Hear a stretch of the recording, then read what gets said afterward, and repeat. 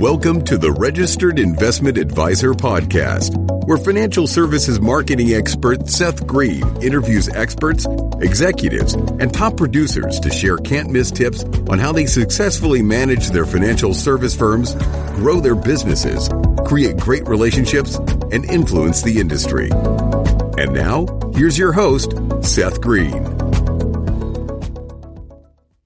Welcome to the podcast. This is your host, Seth Green. Today, I have the good fortune to be interviewing my good friend, Stan Miller, the #1 bestselling author of Your American Legacy. Stan is not only a bestselling author, he is a nationally recognized estate planning attorney. He wouldn't say that, but I can.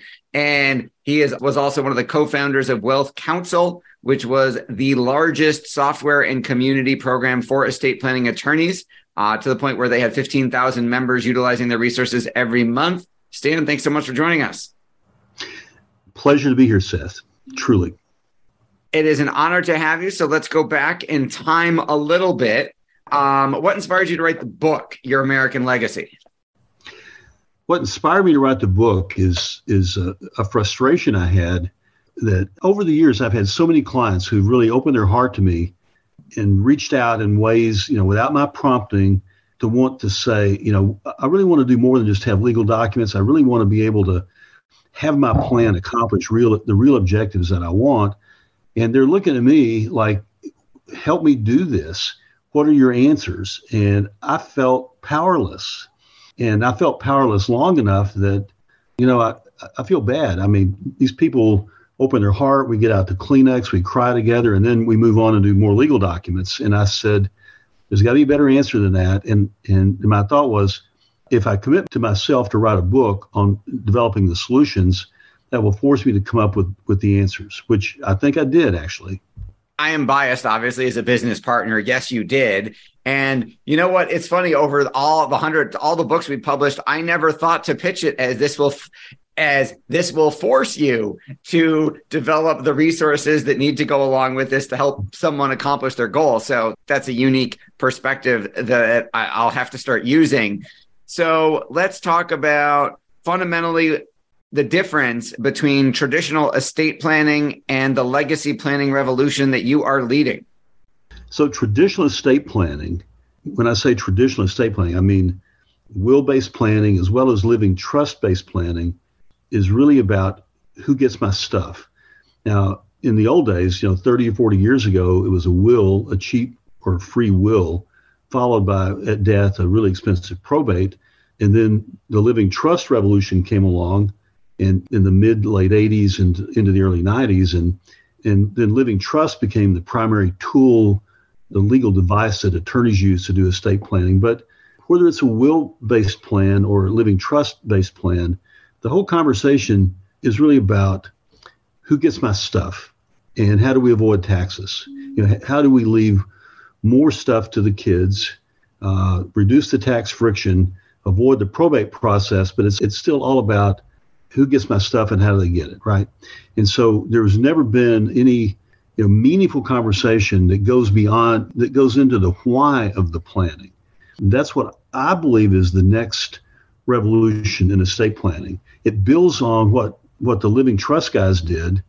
It doesn't eliminate that. It relies on that, actually, but goes to a new level, which seeks to answer the question of, why are we doing this? What's the point?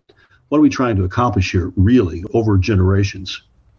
Why is it so important for me as a business owner to have both an estate and a legacy plan? If you're a business owner, and most of the clients that I have served who are business owners started from scratch. Very few of them inherited it. Almost all of them started it. And they did it, using their credit card. They missed meals. They worried about, can I make payroll? A lot of struggle went into creating a business. And the clients that I know who did that have something now. They've managed over time to make it work, and they put it together. So now they have something of real value. And the last thing they want is to take whatever they've accumulated, whatever wealth, I guess we would call it wealth, that they've accumulated, and just dump that into the hands of people who don't have a set of values to appreciate what they have and to make something of it and to build and to continue building it. It's terrifying, frankly, when I see clients think about this and they think, if I hand this off to the next generation, and by the way, it's usually not so much the next generation, because for most of my clients, their children were around whenever the struggle was taking place. It's really the grandkids we worry about, because now the grandkids, when they come into the world, are going to come into the world and know that they come from a wealthy family. They never had anything to do. They were not connected with the stories of struggle of the parents really missing meals to be able to make payroll and support this business.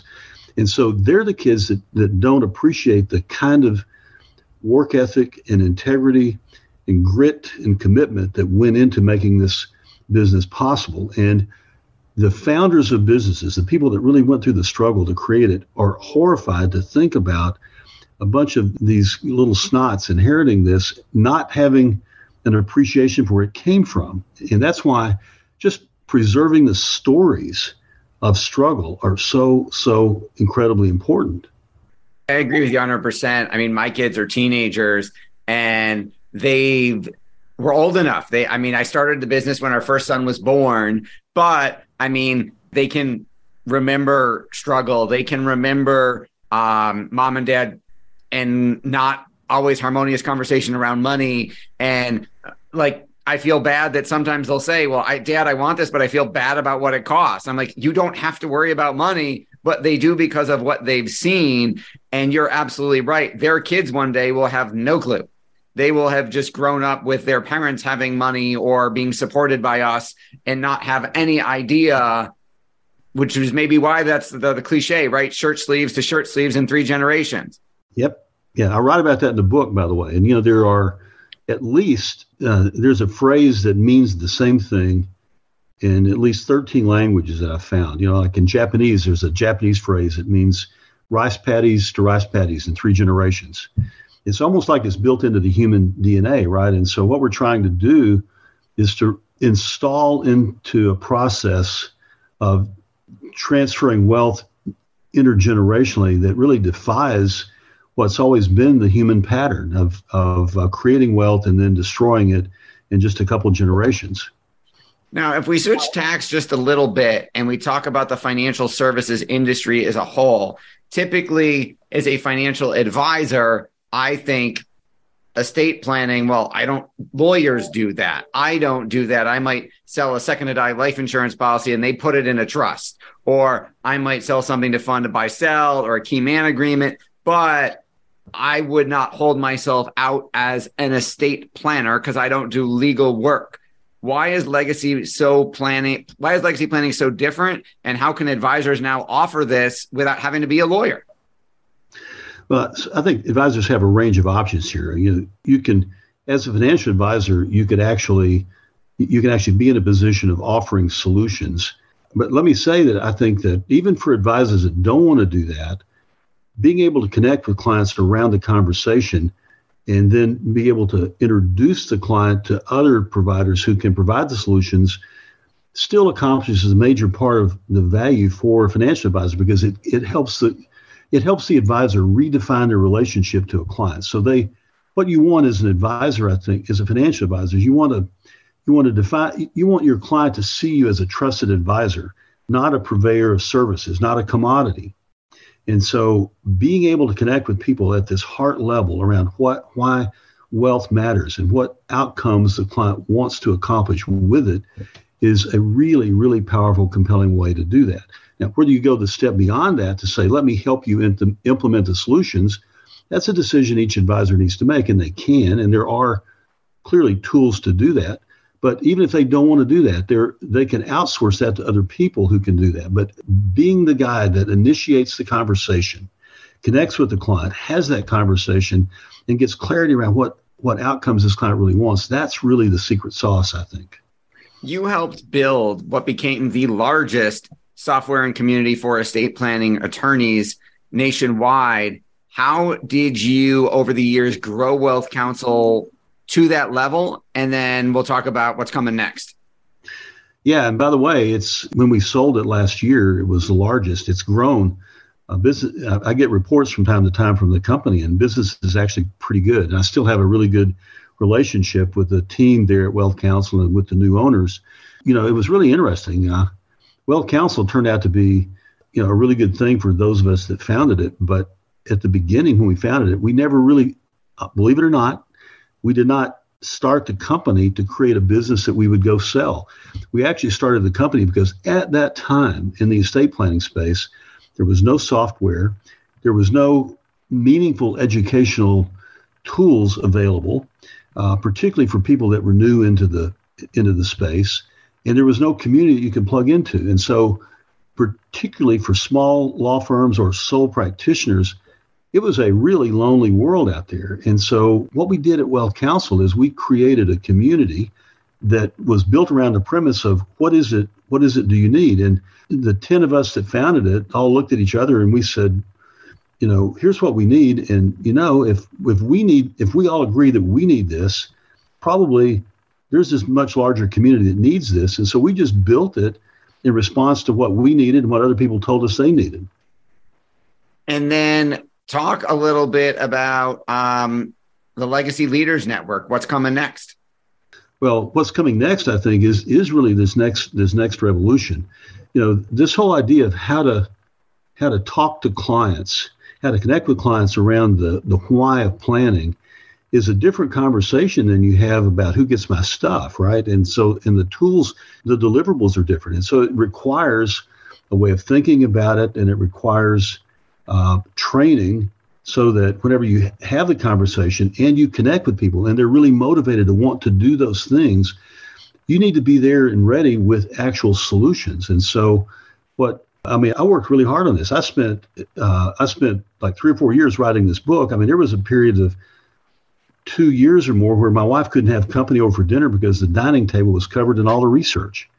And so I don't think most people are going to go invest the hard work in doing the homework to come up with these solutions. And so what we're doing with the Legacy Leaders Network is we've created now an organization with all that thinking distilled into specific tools and strategies and training that can be deployed almost immediately, so that somebody who is motivated to do this but doesn't really know how to do it, doesn't have the tool set to do it, can plug into what we've created already, and in a matter of a few days be confidently having this legacy conversation with clients and confidently offering solutions that really fill a need that nobody else has been filling before.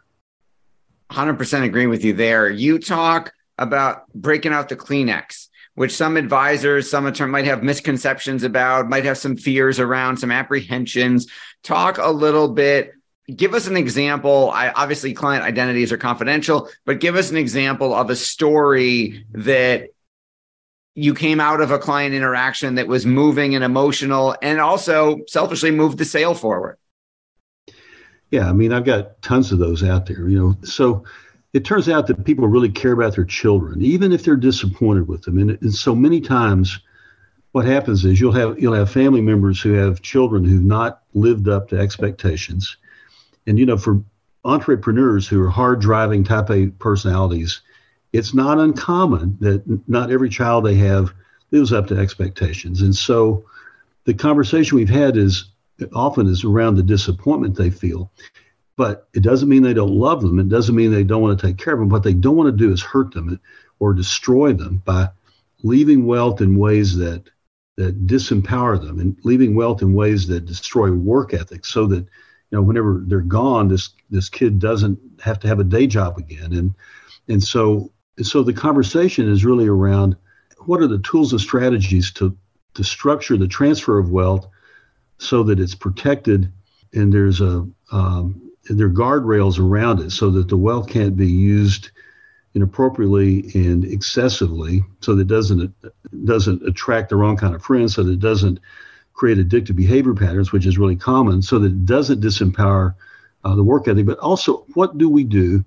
What do we do to begin to create positive incentives so that these children who are inheriting wealth don't wake up in the morning feeling like they're entitled trust fund babies and don't have to get out of bed. And so we spend time talking about, I'm a huge fan. This is something we do all the time.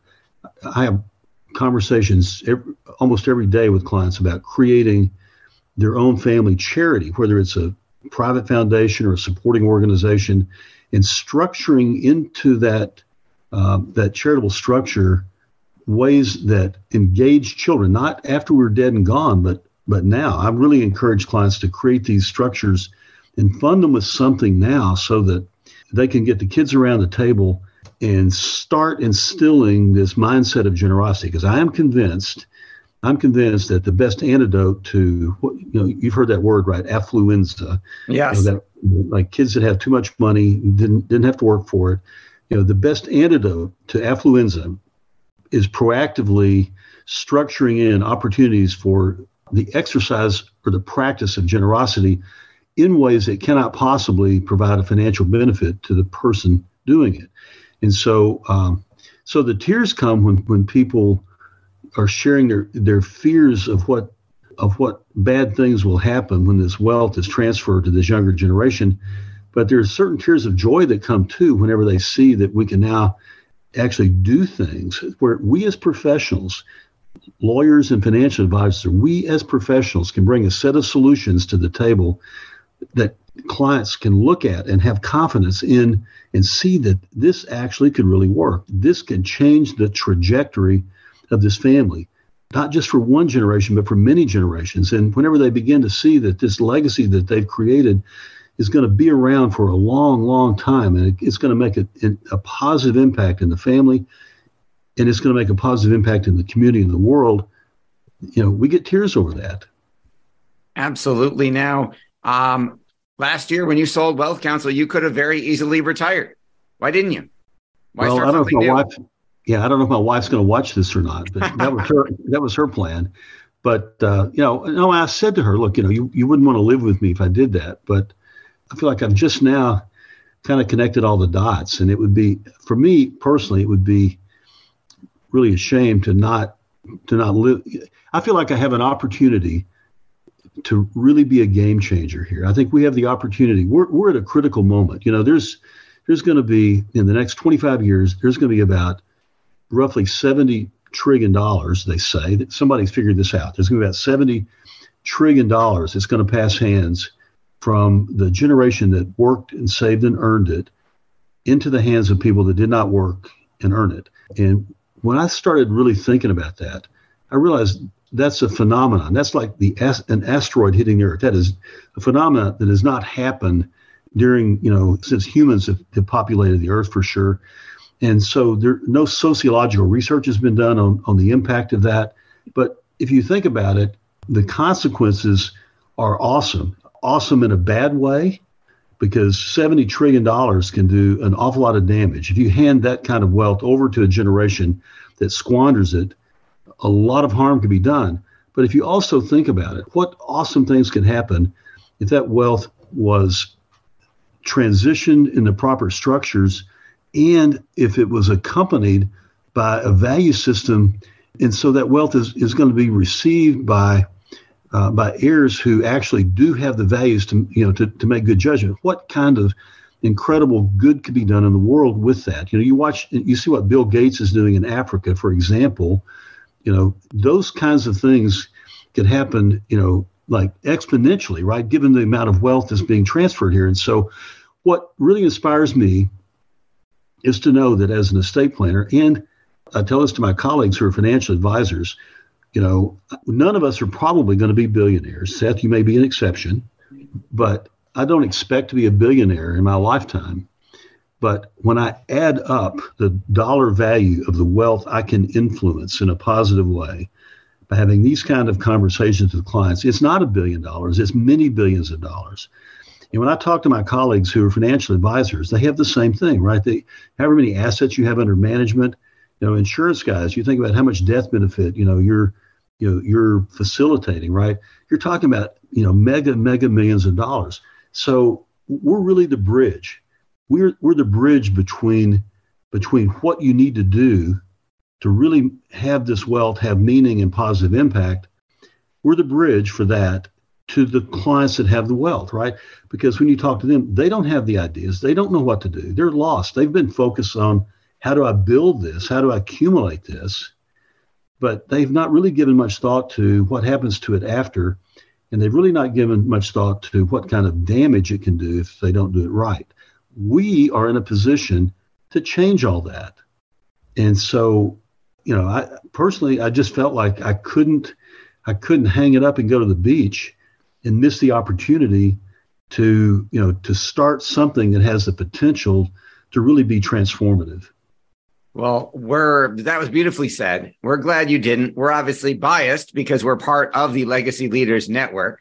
If you want a copy of the book, go to leaveyourlegacyyourway.com. Grab a copy of the book, Your American Legacy. If you're interested in being a part of the Legacy Leaders Network, shoot us an email. We'll be happy to get you some information on it. Stan, we know your time is incredibly valuable. We greatly appreciate you sharing some of it with us. My pleasure. Thank you very much, Seth. Thanks, everybody, for watching or listening, and we'll talk to you or see you next time.